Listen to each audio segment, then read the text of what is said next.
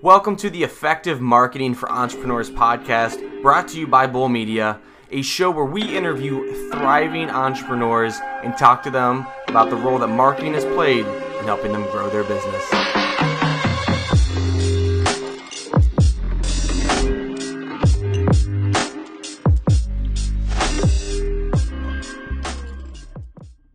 So I guess really for this, I really want to keep it just, kind of conversational and just kind of have you, ask you a couple of questions and learn from your journey. Because what you've been running your own two businesses for about 8 years now? Looks like from LinkedIn. Yeah, just about. I went out on my own in 2013. Okay. So that was when Business Casual launched. And then Case Study Buddy came a few years after that. So they didn't spin off at the same time. But yeah, been out on my own since July 1st, 2013. So it's been a while. So with Business Casual copywriting, so can you kind of so how'd that all start? Because I, understand that you worked in SEO for a couple years at an agency. So what was that story? Yeah, every job I've ever had, with few exceptions, has been something I didn't know existed until it was my job. So, okay, I had come out of the shorter version is I had fallen basically ass backwards into doing SEO at a digital marketing agency. Prior to that, my first real job, I was an accounting gopher at a junior oil and gas firm, and then went out to graduated university, went out to Toronto, supposed to be there all summer long doing B2B, what I thought was B2B marketing. So I thought I'd be doing writing ad campaigns and stuff like that. And it turned out to just be a whole lot of B2B cold calling, which turns out is not a great fit for my personality. I cold call. So came home kind of tail between my legs and got an opportunity to go into this agency where someone I was friends with in university said, hey, I'm working for this kind of startup agency. There's only, I think I was number 4. There's only a small group. And he said, do you want to do SEO? And I'm like, what's SEO? And he's like, well, it's working on, search engine results. I was like, oh, that sounds cool. Do I have to cold call? Nope. So I'm like, all right, I'll apply. Great. So applied, got in there. And from there, as the company grew, so did my opportunities. So I started to work initially on kind of mom and pop businesses and smaller companies, which you get a feel for budget constraints and kind of learn the ropes. And then over time, eventually was doing kind of national, campaigns and learning the ins and outs of things like analytics and whatnot, but always loved to write, just never saw a full blown business opportunity in it full time. It's kind of, even though it was what I love to do, it was kind of my blind spot. So, when kind of the SEO landscape was shifting, that's when it became really apparent that there was a huge need for strong writing. The Panda update back then kind of rolled through and obliterated a whole bunch of sites with really thin or bad or spun content. And all of a sudden, content was on everyone's mind and suddenly worth paying for. And I had done little projects at the agency. I was contributing to our, writing for our blog, and I was the odd project writing copy for people's sites. And so over time kind of saw, okay, there's this huge field of writing for the web and writing content that I can step into. And kind of the thing that pulled the pin from the grenade and made my time at the agency limited is we hired this freelancer. And we were paying her $40 an hour, which to me at the time was having been in that accounting gopher job, I'm like, that's engineer money. That's, that's junior engineer that's the money. upgrade right there. Yeah. I'm like, whoa, at the time, $40 an hour seemed like this impossibly high sum of money. So I'm like, okay. But the catch was her work was just bad. Objectively bad, cut corners and not written that well and not really sticking to the brief. And I thought, wow, if someone with this level of work can bill this amount of money, what would I be worth out there? So I went out on my own, kind of on the side initially. I started kind of picking up these side gigs. So, I asked my boss, is it okay if I pick up some writing projects while I'm still at the agency? He said, yeah, as long as it doesn't conflict with, your work here and you're not competing with us, that's fine. Oh, that's cool. So I started, my first real job. I was connected to this consultant in the city. And every year he put together this RV magazine for a company called Bucher's RV. And so he asked if I if I would contribute some pieces to that, do some research, contribute pieces to that. I'm like, yeah, this seems like a cool opportunity. And then he asked the question I wasn't really ready for, which was, what are your rates? I'm like, So I hadn't thought this far ahead. So in my mind, I'm like, okay, well, the person who wasn't great was 40 an hour. And so on the spot, as I'm sitting across from him, I'm just like, I have to say something. So I'm like, 80 an hour. He's like, all right, it's a little steep, but it's fair. And I'm like, what just happened? He just said yes, like, right there. Yeah. That's when my mind was just blown. I'm like, okay, there's something to this. So that, I picked up more stuff on the side. And in 2013, I finally went out on my own, and originally Business Casual was kind of more on the content side, ebooks and blog posts and that sort of thing. And then in short order, I came across the work of Joanna Wiebe, and really that was my first exposure to the positive side of conversion copywriting and direct response, and thought, okay, here's this space where I can marry all the analytics and digital stuff I've been learning with all of the writing that I already love to do. So just didn't look back at that point, kind of went all in on the conversion copy front. And to this day, that's still, obviously, I hope I've gotten better at it since then.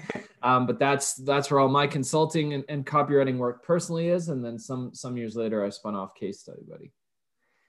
Interesting. So, and it's really interesting what you said about like the cold calling piece of it, right? Because like, I feel like that's where I feel like marketing becomes like an afterthought for a lot of people when they're starting out the new business, and they feel like they have to be sales led. But obviously with your experience, you were like, you knew that wasn't the way you wanted to go.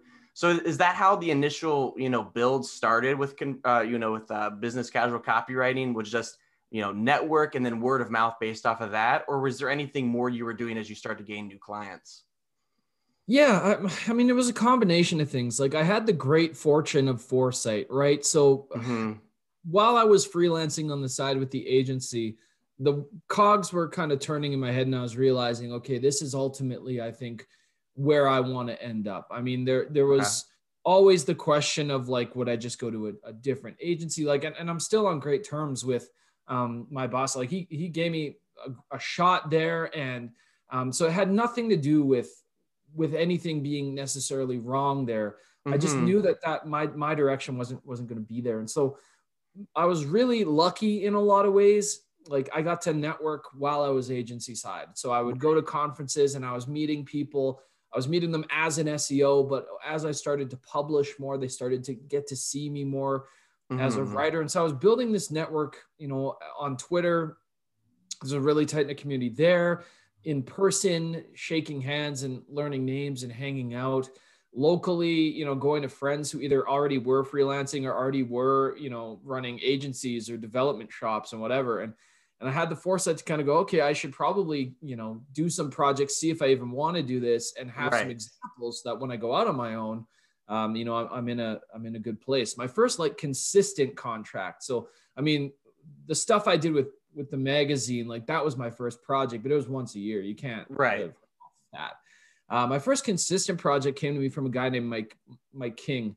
I pull rank. And so he was working agency side at iAcquire at the time, and he got me a steady blogging gig there. Okay. And I had a byline, and and I was getting a good rate, and that increased my visibility as well. So now I had some consistent money coming in, but I knew from the beginning, like I didn't want to cold call. At the time I thought, and this is how your mentality of yourself shifts with time, but I'm like, I'm not good at sales. Like I'm not good at sales. Now, like I help people sell things all day and night. And yeah, but at the time I was like, no, I'm not good at sales. I'm not good at cold calling. I never want to have to do that again. I'm going to try to do this a different way. So I just started, by building on a portfolio of work, making connections, getting testimonials and referrals from that. And thankfully that, since then, like that's just perpetuated. One project led to another project, led to another opportunity. It led to speaking gigs, led to bigger projects, and so on and so forth. So you got to start where you're at and kind of roll the snowball. But, now my snowball has a lot of momentum, where I'm in the very fortunate position to be able to kind of pick and choose what I take on. Interesting. Yeah. And I love what you said about momentum, because I feel like that's a thing that a lot of just, either large marketing teams, small business owners, everybody alike, like I feel like discounts the value of momentum. Cause like, how would you say or characterize the difference in like how you approach marketing your business now than you did in those early days? Because like you said, you know, you have a lot more experience, you have that momentum, you can pick and choose what you want. So like, how is that shift? How would you kind of characterize that shift from when you started to now, for at least for business casual copywriting? Yeah, I mean, in the early days, I was publishing all the time. Like, Mm-hmm. I was blogging all the time. I was writing client work all the time. I think, you know, like if we're gonna cite like Atomic Habits, for example, as a book everyone like recommends, and it is a great book, but like I was unknowingly like forced into a system where I was publishing almost every day. Mm-hmm.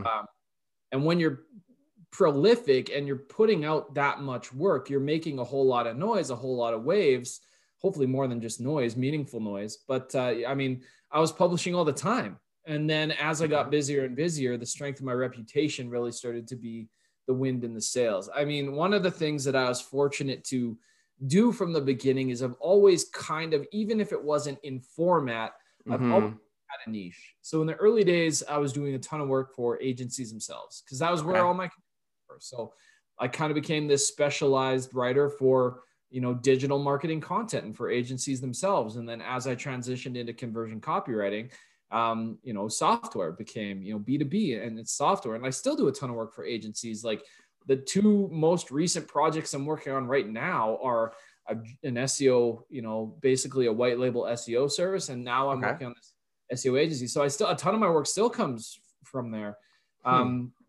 But, you know, in the early days, it was about being prolific. It was about publishing as much, you know, good work as possible, making sure I was really carefully trying to get public facing testimonials. And those principles still hold true. I still publish now, but in a different way. So I have my own newsletter now. I'm not as reliant on like having someone else's platform to bolster my own.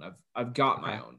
And now that I would say is one of the things that it's a necessary transition is you can leech off of other people's authority in the early days, right? And you should, Mm-hmm. right? If someone else has a platform and you have an opportunity to step on the box for a bit, like, yeah, take it. Get on But there, don't right? Yeah. have your own box, right? It's not that you stop collaborating with people, but like I need my newsletter or I need my own reputation to sustain me. I can't always be one to one to one. And that's the other thing I always hated about cold calling or cold pitching is it happens in secret. Like Mm-hmm. no one but the person you pitch ever sees that.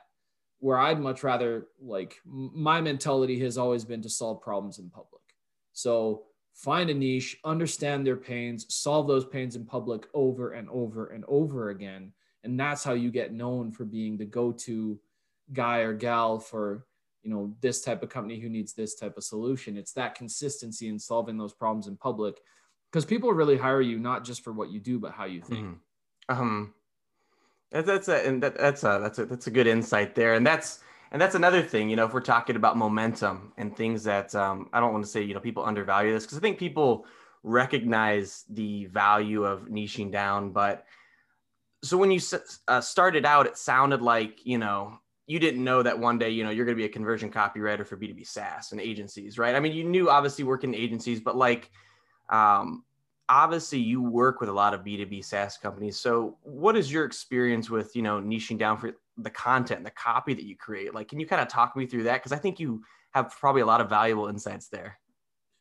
Yeah, I mean, in the early days, you're learning, you know, you're learning what you're good at. So it's kind of Mm-hmm. like if we compare it to an athlete, like let's say you know, okay, I want to play a sport, but I don't know what I'm good at. So you should Mm-hmm. try hockey and you should try track and field and you should try baseball and you should try curling and you should try, you know, chess and you should try like esports and like until you've exposed yourself to an opportunity, you can't really know whether or not it's a fit. So in the early days, I said yes to a lot of stuff because it's Mm-hmm. like that's how I would sort out what I was good at, what I even liked. So I wrote video scripts and I wrote ebooks and I wrote, you know, ad campaigns and I wrote email series. And so I wrote all this different stuff, you know, case studies. The case study buddy came out of me saying yes to one project and going, holy crap, there's an opportunity here and spinning up a whole business. So in the early goings on, you say yes to a lot. And I don't Mm-hmm. think that's a bad thing. You don't have to know necessarily right away, have this clear, crystallized vision of like who you're going to be when you grow up. I think that's such a misnomer. And like it didn't all happen at like I didn't spontaneously, like you say, like B2B SaaS conversion copy. Here I go. I said yes Right. to a lot and then whittled down. I think the value of niching, though, once you've found a groove, Mm-hmm. you don't want to remain open to new opportunities, but the value of niching is that you start to build up processes specialized to that niche. So for example, like it's really hard to be both like a champion weightlifter and, you know, a hockey, I'm going to use hockey because I'm Canadian, but like a hockey forward. Like if you've got all this muscle on you, you're not Yeah. you're suited for something, some things and not others. The way you work out and train should be Right. totally different. And similarly, like now that I've niched down, I have a step-by-step process I go through every time for the research and analysis phase. I have a step-by-step process I go through when I'm writing a landing page. I don't have to constantly be building new systems for new products. I don't have to think, here's how I do an ebook, and now, okay, here's how I do an ad campaign. I can do all those things. I'll still, you know, bring in, you know, if I'm doing a landing page, I'll bring in the processes I built for ads. Right. But when you get in a groove and when you niche down, like when I'm looking for reviews to analyze for a customer, I know G2 Capterra, you know, like I know the sites to go to, I know the Right. process to filter through. And even for your own sales process, right? Like I know what a VP in a SaaS business needs to hear from me to say yes. I don't know what, let's say, a yoga instructor necessarily what's going to hit home with them, right? Like Mm-hmm. maybe that's a bad example, but like I know how to sell into this market now. So I can do it over and over and over again. I don't have to be omnipresent. I don't have to like be in groups for yoga leaders and try to live with another foot in this SaaS world. Like I Mm-hmm. can go, I know where Be my all audience in. is, prioritize my time. So over time, like you start broad, but the narrower kind of you get, I think the fear is that it's going to get boring or repetitive. And so people are like, no, I gotta do everything. I'll get bored doing that. But you get so much more efficient. And I still have the novelty because even though, yeah, the space that I operate in, agencies, software companies, and kind of B2B at large, even though there is a lot of uniformity there, the problems I get to solve are different and They're unique, complex. Yeah. challenging. It's still creative problem solving. You have to, you know, no, I don't have the novelty of like I wrote a video script on Monday and on Friday I wrote a landing page, but I'm Mm-hmm. solving different and interesting problems every time. So you don't lose that aspect of, you know, of things being different and interesting when you narrow down. Yeah, I think that's a great insight. I wanted to ask you about Case Study Buddy, and I know we're talking about marketing, but I think you touched on something that I think will like resonate and help a lot of people.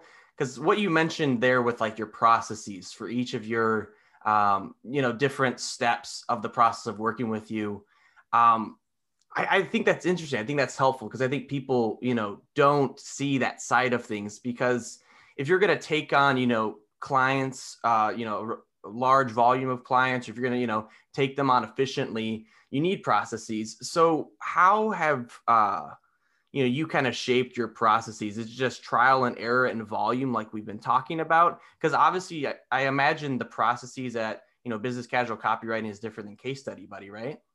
Yeah, they have to be because business casual is me and sometimes Right. a subcontractor. Case Study Buddy, I mean, Case Study Buddy started as a productized service, and the backbone of every productized service you'll ever buy from is the process that makes it happen. You Mm-hmm. cannot build a company like Case Study Buddy and not have a consistent process you follow every time.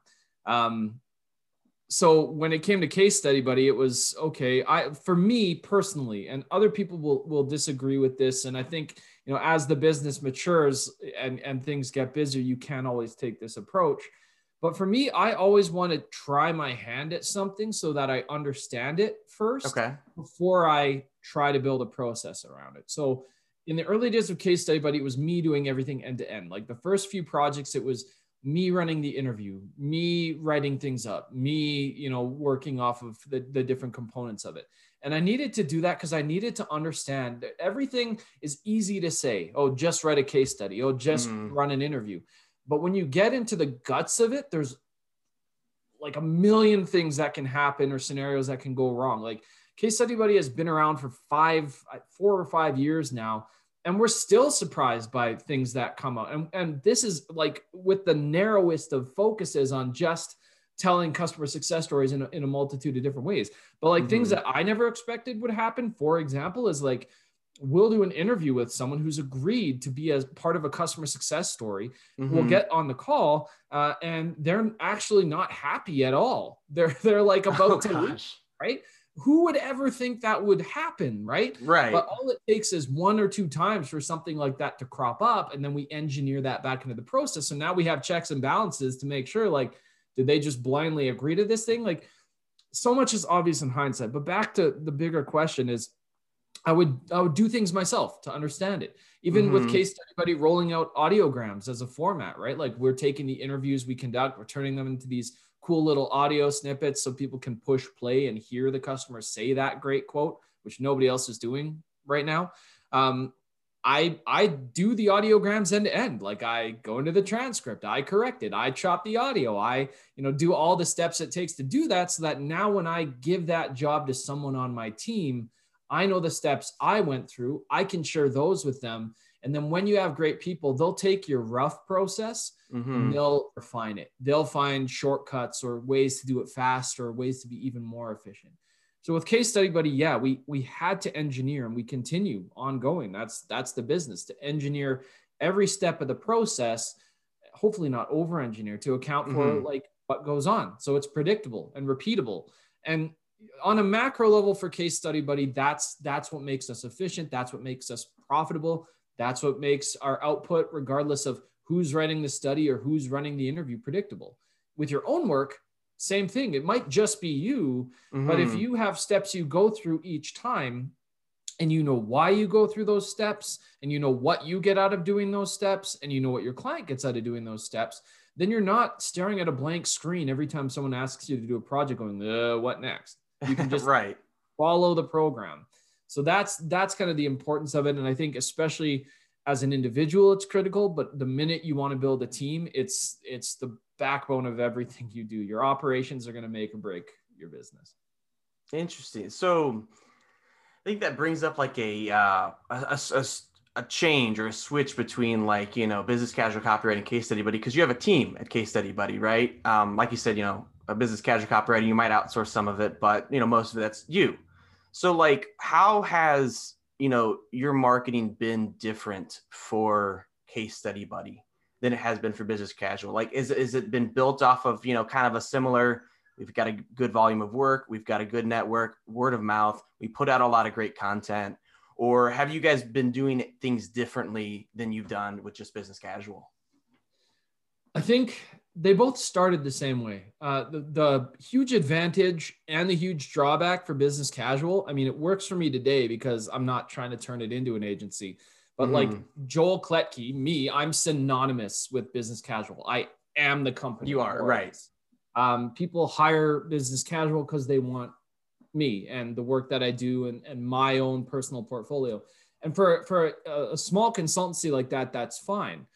With Case Study Buddy, that's the way we started. Is all of our initial clients were people that knew me and trusted my level of work. And so it was a whole bunch of, kind of early days networking, getting those first projects, snowballing it into, some of a portfolio, and then having good referrals from there. And our primary way of growing today is still referrals. It's still when I do a speaking gig or come on a podcast or whatever, that's a lot of how we grow. But we know as a company, that's not enough. And so where we have differentiated as Case Study Buddy is we run ads. Like we're okay. For the first time we run ads. So we do run, we've tried Facebook ads, LinkedIn ads, Google ads, like we're targeting.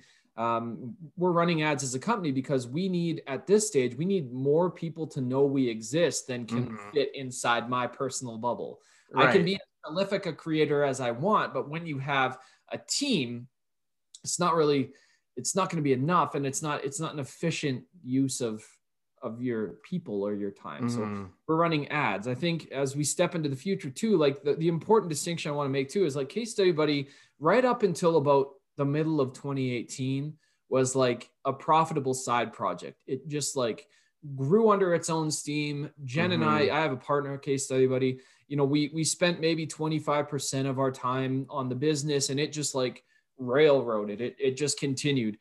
around 2018, it got to the point where like this thing is too big to like fly on autopilot at this point. Like if we want to really do justice to the company and the idea, we have to start putting more time in. Okay. So, you know, part of the way our marketing differs now is like, yeah, it's still, I get on podcasts, I do speaking gigs, I publish a lot, but we have other people who write for us. Okay. We're moving towards like someone else runs our social channel for us now. We're about to implement kind of an ongoing newsletter, but we're late to the game on a lot of this stuff. You know, marketing has been a weak spot, I think, for us because we haven't really needed it. Right. But now as we make bigger goals and try to be bigger, yeah, things like ads, things like democratizing our content creation process, putting other people in charge, giving them agency to just run with different ideas. That's where we're increasingly trying to get. And then the other thing that we're going to be doing is more resource-based marketing. So we know there are a lot of pain points surrounding getting customer success stories. So putting out more, you know, downloadable resources or even webinars and guides, those are things we're looking toward the future. I've always been of the mindset of give more than you hoard. There's certain things like, yeah, they're proprietary to us and we don't want everyone knowing. But for the most part, you can go listen to podcasts I've done, watch presentations I've given. A lot of people are shocked at how much we share. And I've always been of the mindset that that's a good thing to do because realistically, like 10% of people are going to watch what I do. And they're going to say, we're going to do that ourselves. 90% are going to go, holy crap, that's way harder than I expected. We'll just hire Case Study Buddy to do it.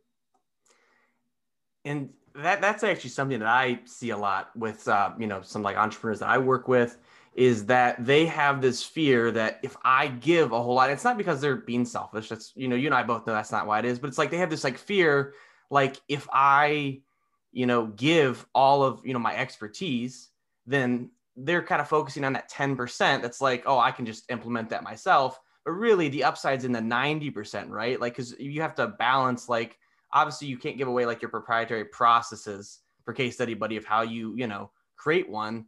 But what do you, because I'm sure you don't come into it a whole lot, but like, was there any resistance from you, or have you just always been of the mindset, like, you know, give more than you, just, you know, continue to give and don't worry about that 10% because the upside's with the 90%? I'm like, yeah, I'm coming the opposite. Like I used to give everything away. And now it's more like, okay, like we have in some cases created our own competition. Okay. And so like, it is a valid fear, right? Like you can, I think, go too far with it. And that's why there are things now that we just don't share, but I still remain to this day. I mean, there's a great book called Give and Take, and it looks at, okay, what's the difference between like, it analyzes the question of like, are takers or givers more successful in terms of like business? People who take more than they give or give. And so it looks at that. And it also looks at the difference between like what kind of giving kind of facilitates this success, right? Like, how do you avoid being a doormat? Because at some point you go from being this generous soul to being somebody people just walk all over. It's a fantastic book. And so that is, you know, it is a valid concern. There are some things you should keep to yourself. There are some things that are your core differentiators that took you years to sort out or learn, where it's like, you don't have to give that piece of things away. But I would say the majority of it for me is I have rarely regretted sharing or giving or passing ideas on. I think it's part of, I talked about earlier, solving problems in public. It's part of how people start to see you as a bona fide, I mean, the phrase is kind of cliche at this point. It's not that I ever set out to be this, but like a thought leader. Like if you want to be a thought leader, you should have something new or interesting or valuable to share. So I still tilt towards give heavy and hard, but I've learned to dial back some things and keep some things a little bit closer and sort of find the line between, okay, what is it that only we know or only we do? And what's something that, you know, we can help someone get 80% of the way there. And then that 20% is going to be what sets us apart.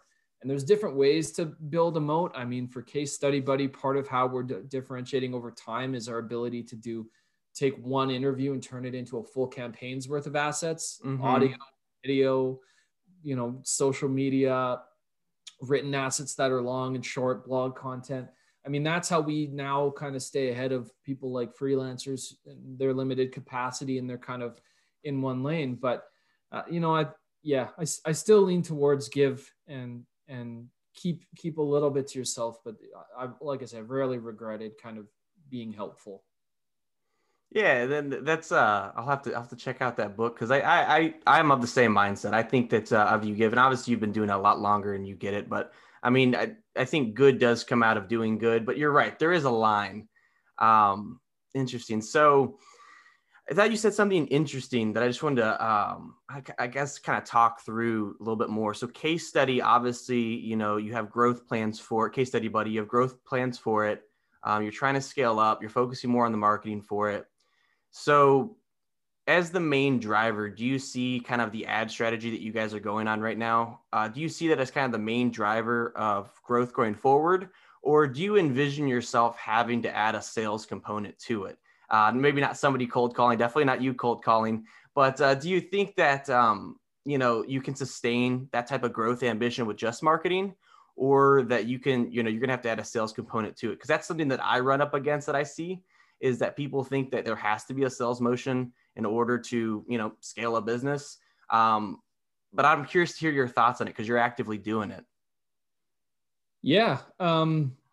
We are adding a sales component because our competitors are. I mean, we have to stay ahead. I do believe in the power of marketing, and I also believe in the power of sales because I've seen both. Right. We want to do sales a little bit differently. My earnest prayer is that we'll never be a company that just shows up in your LinkedIn inbox asking you to get on a call. Because I loathe that type of sales. So we want to take kind of a giving approach to sales. That's as much as I can really share on this. Yeah, no, that's all right. Right now. But we do plan to add a sales piece to this.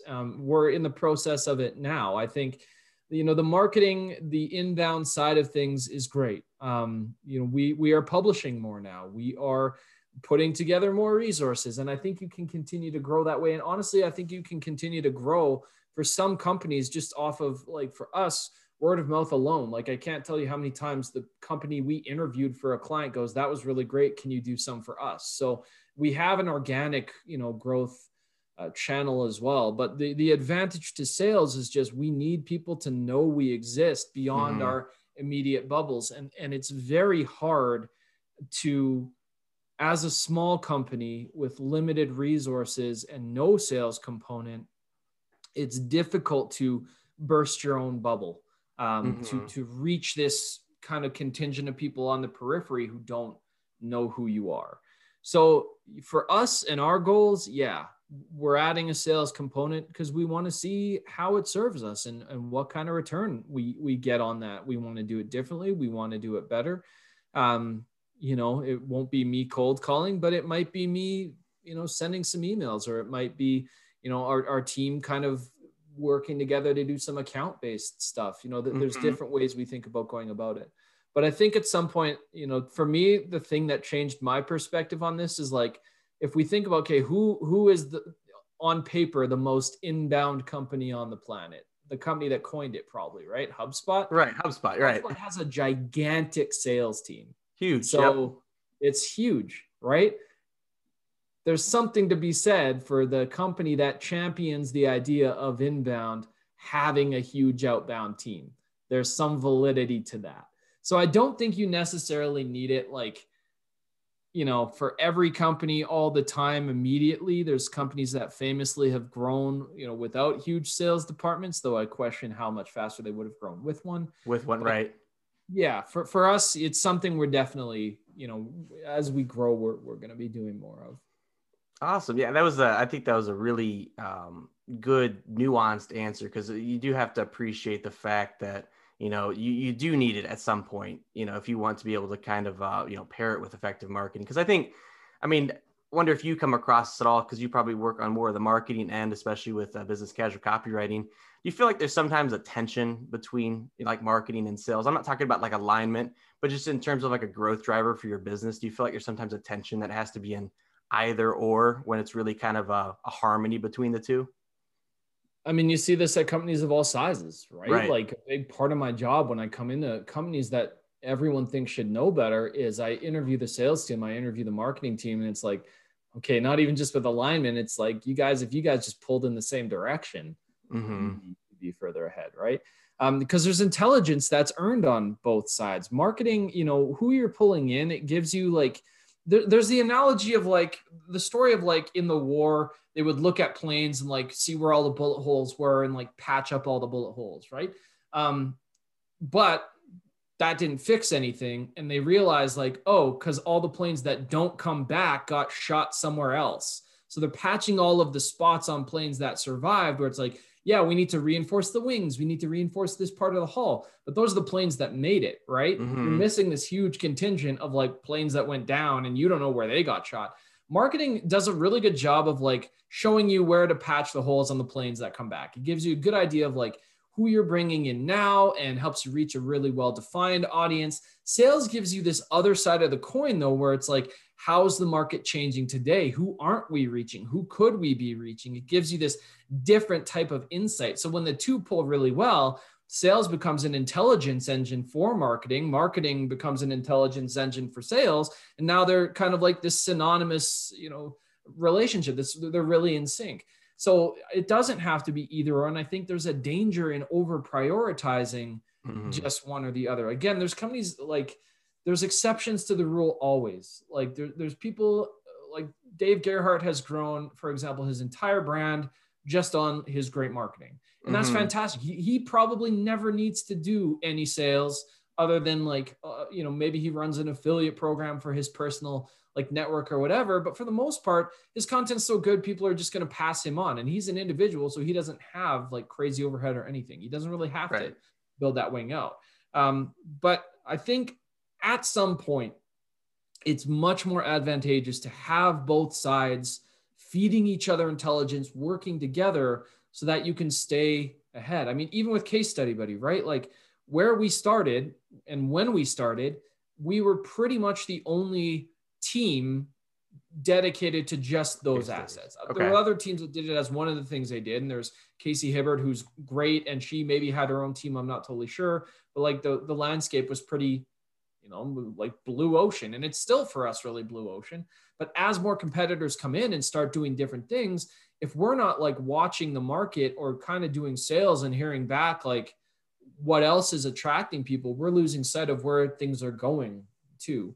So I think, yeah, there can be misalignment. Yeah, there can be this idea of one or the other. I think I'm learning to warm up to the idea that like there's enormous value for a lot of companies in doing both. It doesn't have to be everybody, but I think for companies like ours, like we'll miss something if we don't at least have some initiative, even just as like an intelligence, a learning operation. Yeah. And then by the way, I am loving these analogies. Like, I feel like you were like they're, I think, very effective. Like I love the sports ones earlier and the plane one earlier. It's a really good way to communicate that. Okay. I'll cut you off for 1 second because there's a copy lesson there. One of the best ways, right? Because I work with, this is just a total aside, but it might be interesting for someone listening. No, yeah, absolutely. One of the best ways to sell a new idea is anchor it in a known. So like, let's say you have a totally new and novel solution. You're like, yeah, like it's great, but people don't get it. Metaphors and analogies, that's how you get ideas to stick. So in the book Made to Stick, which everyone I think should read, that should be mandatory reading for anyone who does marketing or sales or just wants to make their own writing better.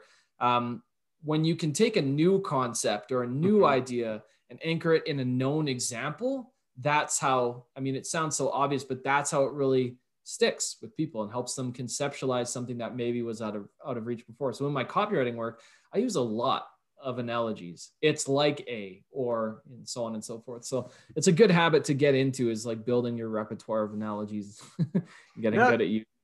Because they're like perfect. And I feel like the struggle I always have with analogies is like finding the right one at the right place, because like you totally like delivered it perfectly, like both of those.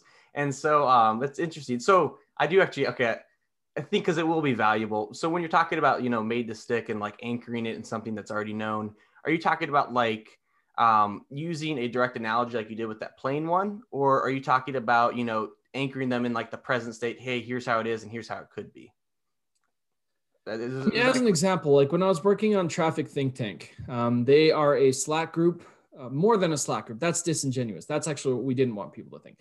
They're a community for SEOs. And there are loads of paid communities for SEOs, but what makes Traffic Think Tank different is it actually functions not like a Slack group, but a community. There, people share and pass on opportunities and ideas and actually discuss things. And when someone faces a problem, if they post it to the group and they wait, a couple hours, they'll come back to, a chain of people like ready and willing to help. Well, when Traffic Think Tank launched, paid groups for SEOs where there were some, but they weren't as prolific. As the whole like subscription economy thing like took off, now every Joe and Molly is launching these things all over the place. So they needed to shift their positioning. So if you go look at their current sales page, you're going to see, and I wrote it, it's riddled with analogies to help people conceptualize not just the concept, but the value. So for example, I forget what the exact thing, example is, but like, it's like having a lifeline on Who Wants to Be a Millionaire, right? When you're facing a tough problem and you need to pull the crowd, that's what being part of Traffic Think Tank is like. Or it's like being sat at a boardroom full of veteran SEOs all excited to help you out, right? That's a very different mental picture than it's like a giant chat room full of chaos and noise, which Traffic Think Tank isn't. For their learning resources, it's like a personal library of SEO resources written by the best in the business and things like that, right? Taking these lofty concepts. So it's okay in an unsexy term. It's a bunch of really valuable courses on different topics. But if I can take this kind of broad thing and use an analogy or a metaphor to shape the way that someone views it, that will color the context they look at it through. Like if I was to write, we have over 100 courses for you to pour over, right?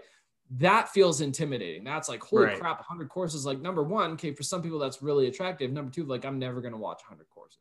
When I talk about it being like a personal library or like having a cheat sheet at the back of the book for any SEO problem you'll come across, totally different, same offer, totally different way of thinking about it. I want to have a cheat sheet, a quick shortcut to having a great answer from someone I trust to any problem I face. I don't want 100 disparate courses that I have to hunt through, right? Same exact offering, use a metaphor or an analogy to change the way that it's perceived, and now they get the value.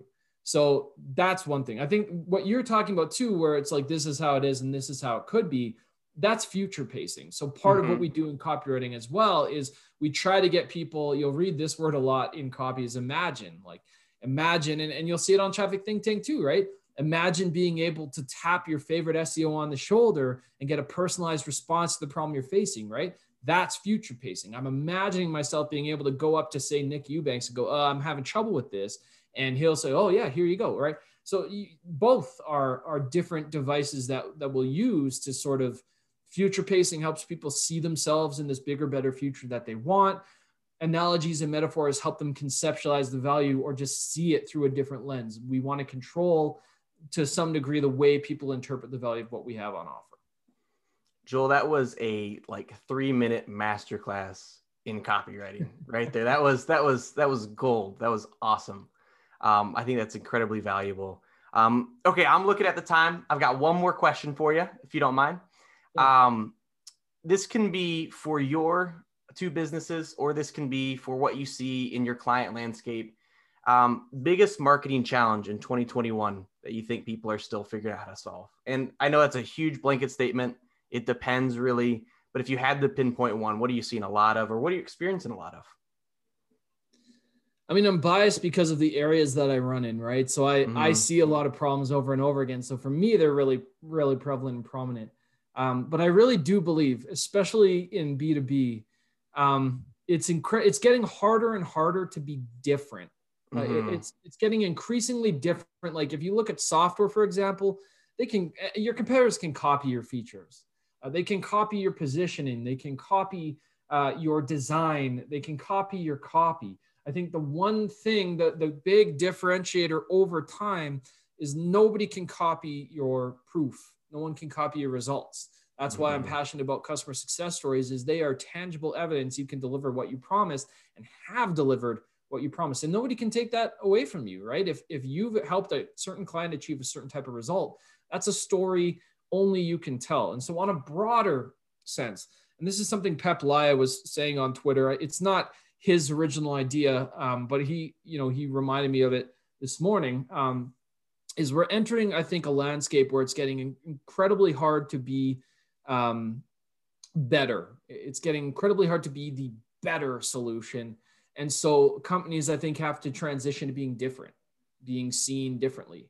And that's where positioning and the old school art of branding and customer success stories, I think, kind of form this trifecta of, how do we tell a different story? How do we write the headline only we can write? How do we, sell the angle only we can sell? So I think that's a challenge that's only going to get tougher the more mature markets get. And in any space, like I said, I think it's getting tougher and tougher to be better, and you have to find a way to be different. And there's lots of ways to do that, but I think that's going to be a core challenge people have to work to unpack. All right. Well, hey, that was a nice, rich, full answer. And this is a lot of fun. I've already learned in 40 minutes so much from this. So I can only imagine what everyone is going to learn from this. I really appreciate you being on here, Joel. I think you gave a lot of great insights. If somebody wanted to connect with you, if somebody needed a case study done or just want to talk some copy, how could they reach you, Joel? Sure. So for case studies, you can check out casestudybuddy.com. We have resources there. A lot of giving happens in the blog there, and helping people move forward with these, but you can contact us there and that will get the ball moving. You can connect with me on Twitter at Joel Kletke. In terms of, I say this every time, but I don't always respond quickly, but I do my best to always respond. It's important for me. I like to try to be helpful where I can within the limitations of the time I've got. You can check out businesscasualcopywriting.com. I don't publish as much there on the blog, but you can find the link to my newsletter there. And I try to only send something when I have something valuable to say, or some sort of angle I think will be useful to people. So at least right now, I'm certainly not sending something every single day. I'm not trying to blow up your inbox, and I do, very little hard selling in there. It's a lot of just me sharing stuff I'm working on, or tear downs of sites and trying to teach people how to see things better themselves. And then the odd time I might plug a little course or something like that, but it's certainly not every single email. So yeah, the newsletter, Twitter, LinkedIn, and casestudybuddy.com. Those are probably the best places to get in touch or check out the work that I'm doing and chat. Awesome. Well, hey, Joel, really appreciate you coming on here. This was a great episode, and hopefully maybe we can have you on again sometime in the future. Sounds good. Have a great rest of your day. All right. Thanks. You too, Joel. See ya. Cheers. Thanks for joining us on another episode of the Effective Marketing for Entrepreneurs podcast. We release new episodes weekly, so please feel free to check out the rest of the episodes we've already published, and hope to see you again soon.